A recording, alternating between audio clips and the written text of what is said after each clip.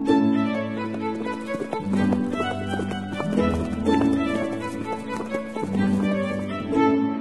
listening to Nick Luck Daily.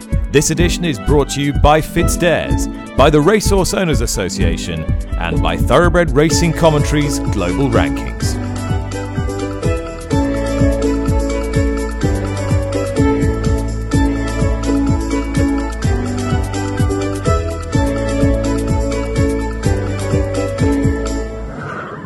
Hi there, welcome to the show. It is Wednesday, September the 8th. It's another glorious morning here in TW11, and perhaps this unseasonable early autumn sunshine has made us all more productive. It certainly has, if the BHA's whip review first phase is anything to go by, because the authority announced today that it had received more than 2,000 of your individual submissions through a detailed online questionnaire. More of that later. Heavyweight submissions, though, on this programme today, courtesy of Dermot Weld, the trainer of Tanawa, as she limbers up for this weekend's Irish Champions Stakes. Charlie Appleby, who trains the St Leger favourite Hurricane Lane, he talks about what the future might hold for that horse beyond the Leger, and he also gives us some reassurance surrounding Adayar. The big news yesterday was that Adayar would miss this weekend's Prix Niel, the recognised Arc trial at Longchamp, and would instead head straight to the Prix de l'Arc de Triomphe because he had picked up a minor injury. All that to come. First of all, though, I'm joined by Rishi Persad. Rishi, the autumn sun is beating down. We are set in horse racing for a golden harvest as we approach this weekend, the gateway to the rest of the year. Where is your eye drawn first? So much. I can't narrow it down, Lucky. Thankfully, I'll be at the Leger, which is a real privilege to see Hurricane Lane taking on a pretty decent field. I know that some people say that he is the standout horse, which he is, but the fact that Mojo Star's in there, Mojo Star finished ahead of him in the Derby, that makes it interesting. And there's the imponderable about who will see out the distance best. That 1 mile, 6.5 furlongs, always interesting. But it's the fact that Hurricane Lane has star quality, he has star potential still. Added to that, the Irish Champion Stakes, which has always been one of my favourite races. I love those 10 furlong races, the Juddmonte International, the Irish Champion Stakes. There's something about them that continuously makes it so exciting to see what some of these horses can do. The likes of Poetic Flare perhaps stepping up in distance, Tanawa, and St Mark's Basilica. Tanawa has been a magnificent performer for Dermot Weld in the last 12 months, the way she progressed last year. And the beauty about all that we're seeing over this weekend coming with regards to, say, Hurricane Lane or the horses that are potentially going to line up in the Irish Champion Stakes is that they're only going to whet the appetite for more to come. We are entering that magical phase at the end of the season where we've built up through the year, we've talked about and we've seen horses displaying their wares. But when we get to September, we have a fair idea of who are the stars. And we know that the stars, aka the Hurricane Lanes, the Tanawa, St Mark's Basilica and Poetic Flares, they have the potential not only to do their stuff, strut their stuff this weekend, but when they can go on the global stage, perhaps at the end of the year, whether it's America, Hong Kong, even Japan. And I love that international competition. Okay, in a minute, we will hear from trainer Dermot Weld about Tanawa, who runs in the Irish Champion Stakes this weekend. First, though, let's hear from Charlie Appleby, yes, about Hurricane Lane, but first, and most importantly, about Adayar. It was announced yesterday that he would miss the Prix Niel this week. He would go straight to the Arc de Triomphe. He'd had a little infection. I asked Charlie, first of all, whether he could allay our concerns somewhat about the Derby and King George winner. For sure, Nick. Yeah, no. As I say, we had an infection in the hind leg there that we sort of missed our Wednesday and then contemplated our Saturday work there being this Saturday, just gone. And that I just, after talking with connections and everybody, we felt that no need to force this horse to work, and therefore. We've been missing those two bits.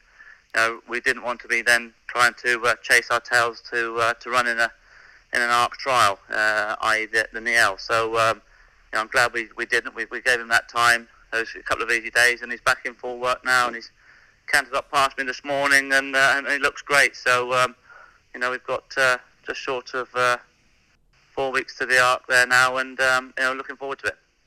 Is he straightforward to get ready for a race? Yeah, for sure. Look, he's he's a straightforward horse to exercise and gallop. We've got all the facilities there to get him there fit and well on the day. Hurricane Lane, obviously, this weekend's big star in the St. Leger. Anything we need to be concerned about, or has it all been plain sailing? No, he's in great order. Again, he's just had his blowout there this morning. He looks fantastic. He does. He looks $1 million, and very much looking forward to Saturday now. And there's no concern. I mean, but everybody's going into the race.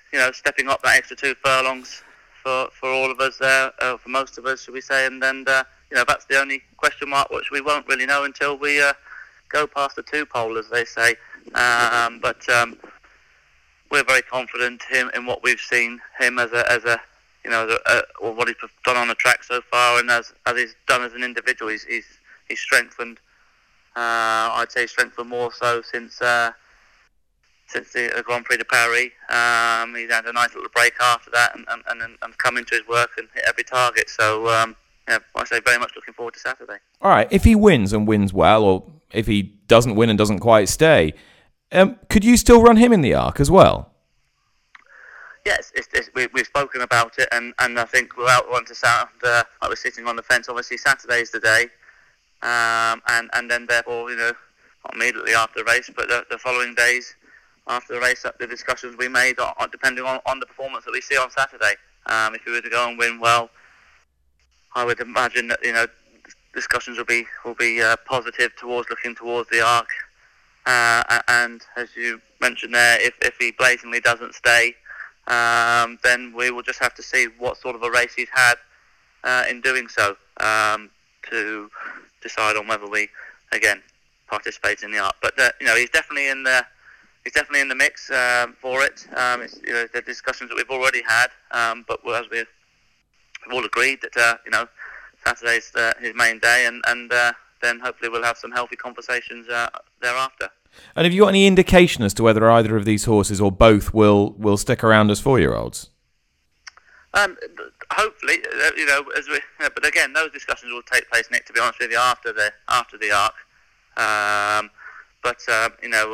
We have spoken about it. I genuinely think that I'm not saying we haven't. It sounds mad to say we haven't seen the best of them. I mean, they're both, one's an Irish Derby, one's an English Derby winner, one's a King George and a Grand Prix de Paris winner. So, 2 fantastic 1.5-mile horses to have had as 3-year-olds. But if you stand them up as individuals, you can only but be more hopeful and excited as their 4-year-old careers are, potentially upon them. So from Charlie Appleby to trainer Dermot Weld, who has Tanawa in the Irish Champion Stakes, he made no secret of the fact that he'd left plenty to work on ahead of her seasonal debut, which she won. I began by asking him, had he got her now exactly where he wanted her? Yeah, I'm very happy with her. Her major target still remains the Arc de Triomphe, but I think we have her where we need her for this particular race. It's going to be a very, very tough assignment, especially for her over 10 furlongs.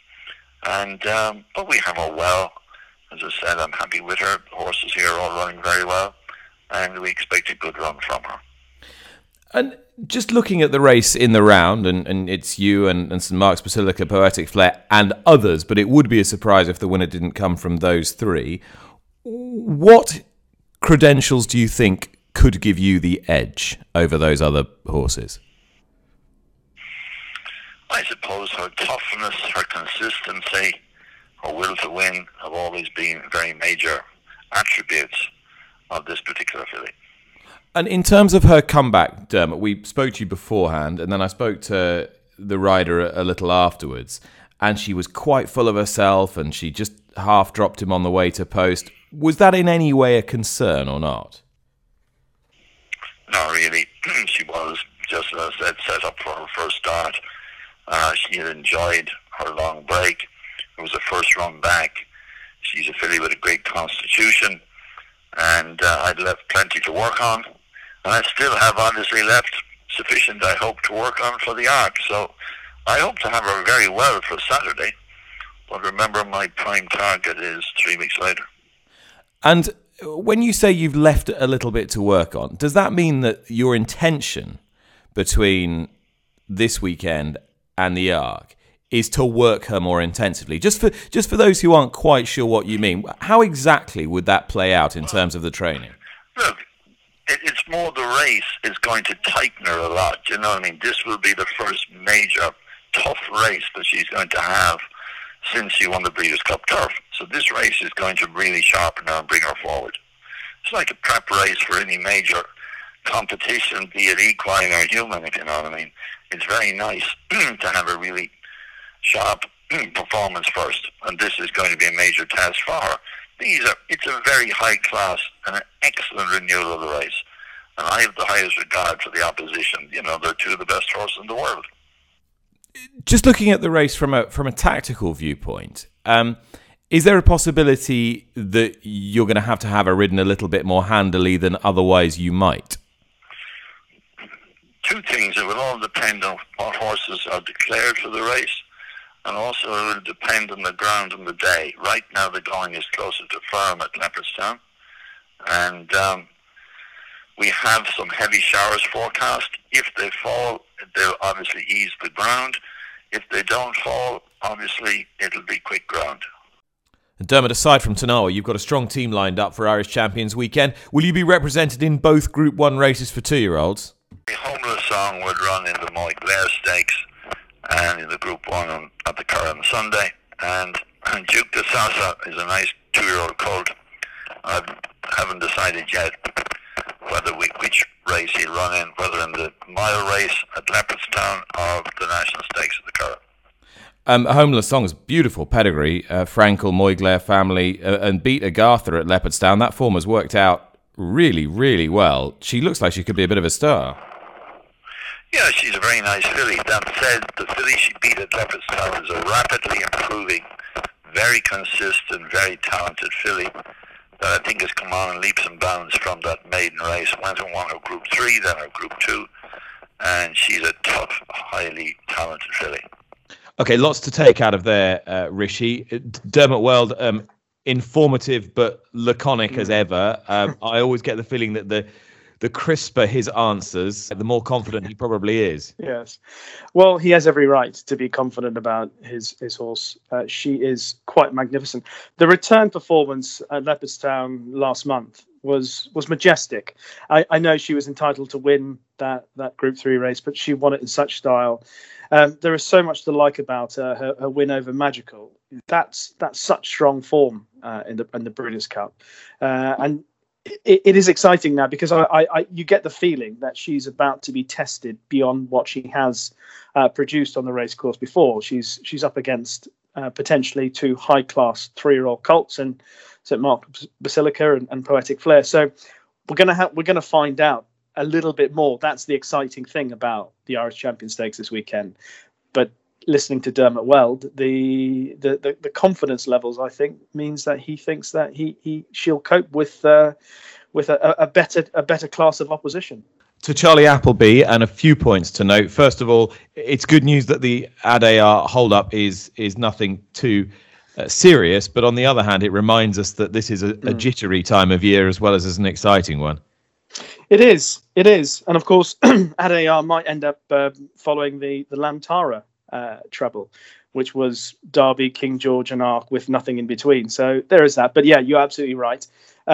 He obviously had that little setback, but I think Charlie Appleby, judging by what he said and by what he said in the press as well, pretty confident that he'll get to the Arc and that he'll be able to show his best. And I just think it just adds to the magic of what the Arc might produce. You know, a Derby and King George winner against a filly who hasn't been beaten in the last year and a half in Tanawa, Snowfall, who's done what she's done this season, and potentially, as Charlie said to you, Hurricane Lane could also go there, and turning up having potentially also won the Ledger. So it's all very exciting, and it's also quite nice to see the way they're being campaigned. Certainly the Godolphin horses, and Charlie Appleby in particular, obviously Said bin Suroor did it when he was at his absolute peak. But the adventurous manner of their campaigns is something that I've always admired, and it makes for a really interesting international racing calendar. It does. The other point to note from Charlie Appleby's interview there was the idea that both Hurricane Lane and Adayar could potentially stay in training as 4-year-olds, and certainly their profiles suggest that wouldn't be the worst idea in the world. Absolutely. And I'm thinking which one will line up in the Dubai Shima Classic and which one will go for the World Cup. I'm not entirely certain, but those are the options. One will run in potentially in the Saudi Cup. You never know. I mean, these are the sort of options that are now going to be on the table if you kept them in training.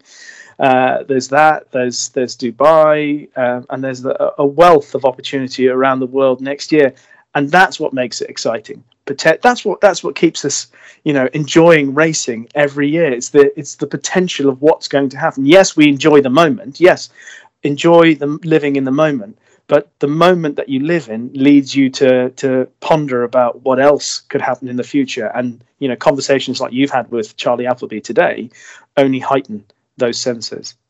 You're full of enthusiasm today. I've got you in a very good mood. I am enthusiastic because I haven't been racing since the Northumberland Plate. You're like this is it. You're like a caged tiger, aren't you? I know. I am desperate. I have missed it. I've had a lovely summer, but I have missed horse racing. So I'm on the cusp of returning to the racecourse for the first time in months. So I cannot wait to get back amongst it. I'll talk to you next week, and you'll be your usual jaded. I thought I was the sunniest disposition. You are the sunniest disposition nowadays. The whip review that we've talked about quite a bit on this podcast, the first phase has concluded with more than 2,000 public submissions received. And it's a fairly detailed, reasonably lengthy process. Over 2,000 people have returned the questionnaire. That is, I believe that's a big number. Yeah, I agree. I think that's an extraordinary number.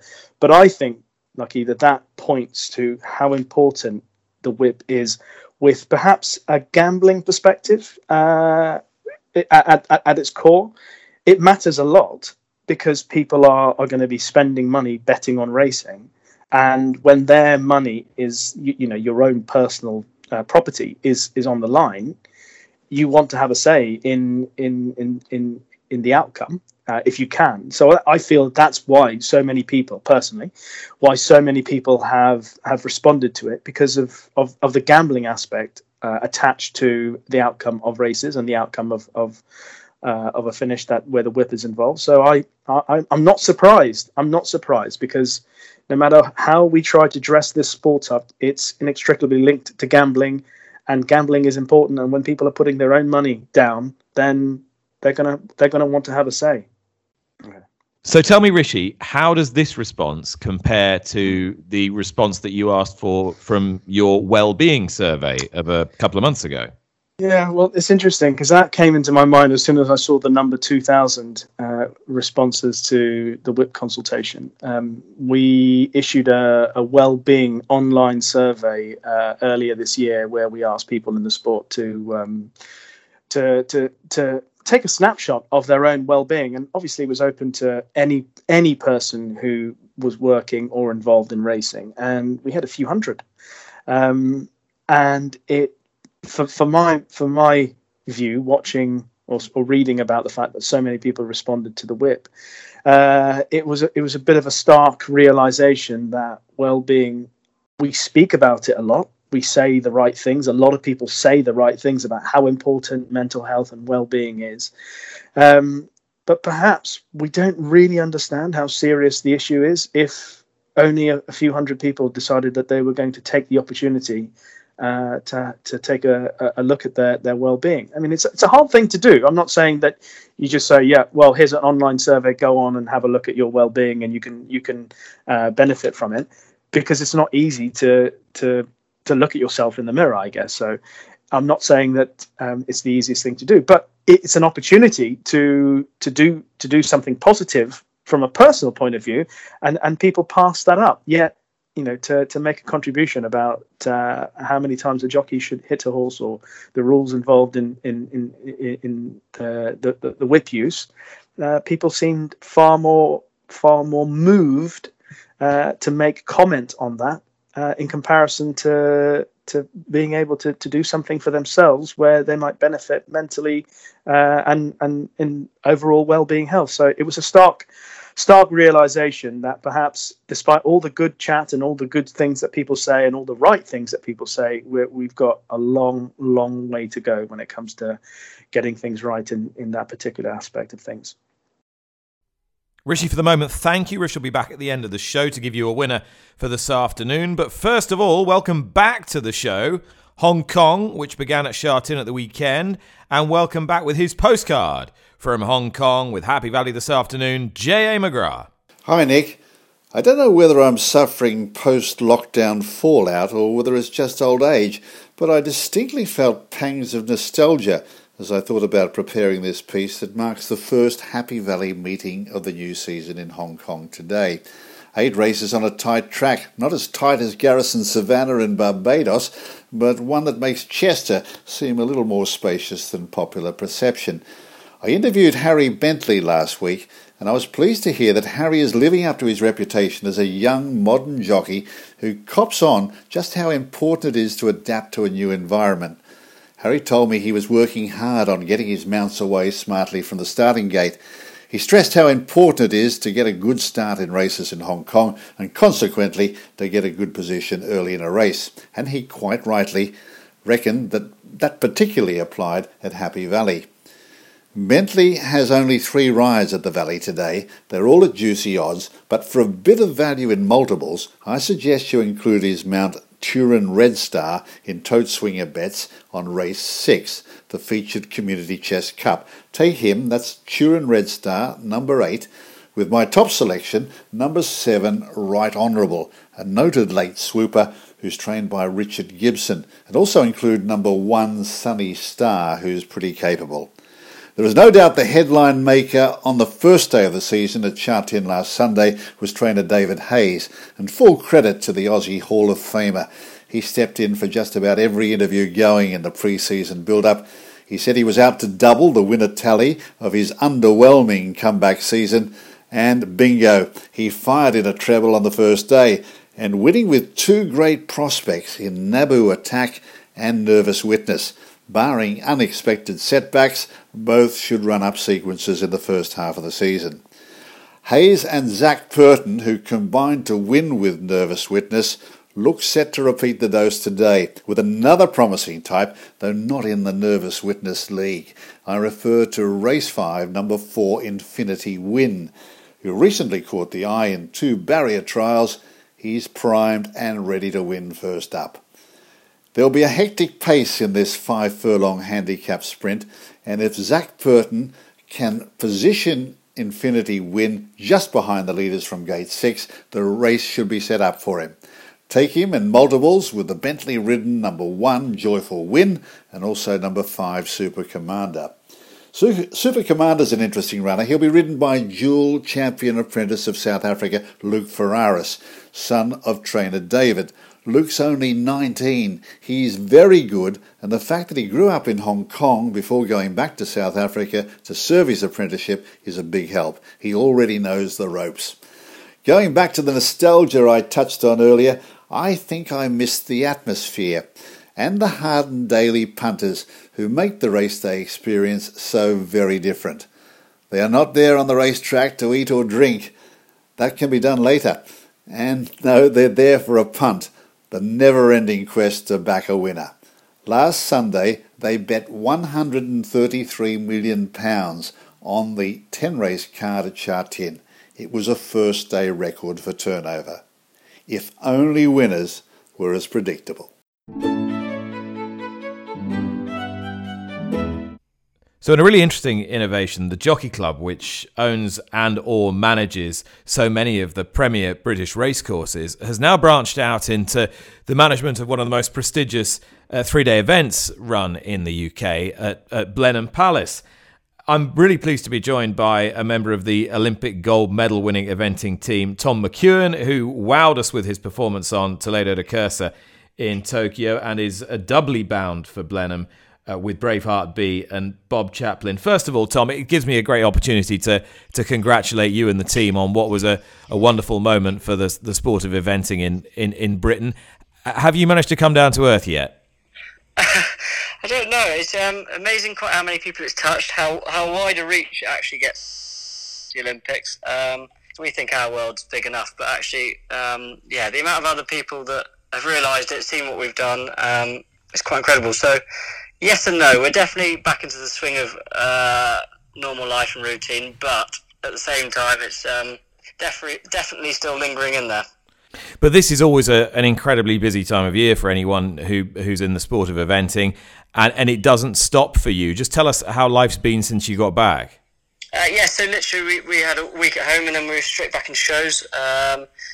Basically, my team at home have been fantastic, and we couldn't do it without any of our teams really. But they kept the horses ticking over, going, schooling, working, ready to go again. We were straight to Hartbury, and basically it's all for preparations for the end of the year. So my main targets are, like you say, Blenheim, which is in a week's time, and then I've got a couple going down to France for Lyon and Pau. So yeah, you've got to keep ticking over to keep the targets in place and keep prepped as best as possible. And what do you make of the Jockey Club taking over the management of Blenheim? Do you think that'll be a shot in the arm for the event? I think it's going to be incredible. Already the event's special. It's got history behind it, and it's very well loved by sort of the eventing public and the public around horses. But with the Jockey Club, I really feel it's going to give a much larger appeal. I think some really fresh ideas, which are sort of much needed. And I think for the eventing professionals especially, everyone's very excited to see what they're going to be doing, really. And so what do you think needs refreshing in the sport? Is it in terms of how it's portrayed to the public, or does it actually need sort of tinkering with structurally? Without going into too much detail, it sort of needs a few modern twists. With definitely, it's a traditional sport to begin with, so it just needs tinkering with, really. And it is for me personally, I think it's really appealing to the public. I thought the Olympics was very exciting and very well produced, but the cross country wasn't really shown. I mean, they had sort of 150% of the course covered by cameras, and sort of only showed about 5 combinations. And eventing's so much more exciting than that. It's so much better. So I think along with better media, like Paul Tapner is doing a great job with his media company, sort of promoting eventing. We've got to go with innovation. It's got to be modernised. No sport can hang around forever, and that's the same with all sports, whether it be eventing, racing, cricket. Everything needs to change, adapt, be quicker, be more appealing. Like I read an article in the Captain's Post, people do tend to walk around the bigger courses, as in Blenheim or Burley, for example, but actually the smaller ones, they quite like sitting in a spot and having an area where they can see sort of 6-7 fences. So we've got to make it appealing to all, sort of reach a wide democracy, and make it really exciting. And people put in a lot of hard work, not just to run the shows like Blenheim and the Jockey Club are doing, but also sort of the professionals sort of behind it and the owners that are really putting a lot of money into it. Thanks to Tom, to Jim, to Charlie and Dermot at the beginning of the programme. Rishi's still with me. Interesting listening to Tom McEwen there, Rish, especially at the end when he's talking about how, the sport of eventing could be, zhuzhed up a little bit. It's pretty much like talking to anyone in horse racing for the last 15 years.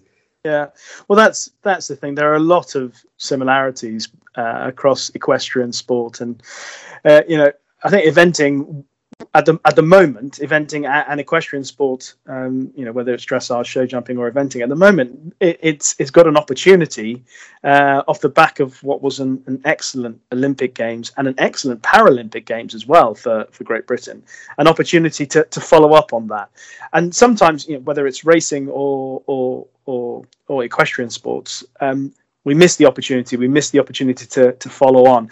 Obviously, the Olympics was a pretty special experience, and if there was some way of cashing in on that, now seems to be the right time to do it, and it's better to do it sooner rather than later.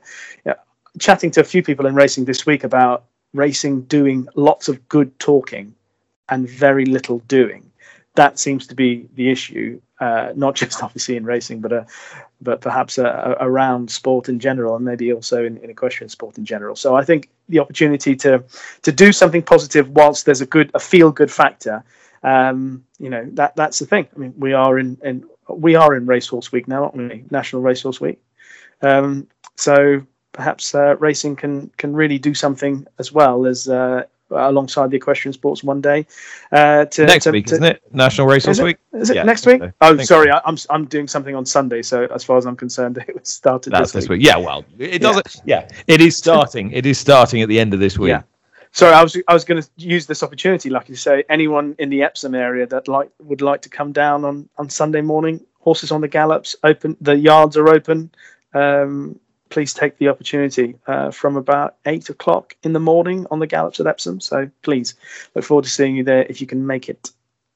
Yeah, Jim Old's got a golf day. Right. And Rich, before you leave us today, you've got a tip. I have. I debated long and hard, Lucky, about tipping double or bubble again in the Scepter. But I've tipped her enough times, so I'm gonna let her go on her own, and especially because Henrietta Brommer has got Ren's Breath in there, who I don't know how good she is. She's only raced twice, so I'm going to leave that race alone.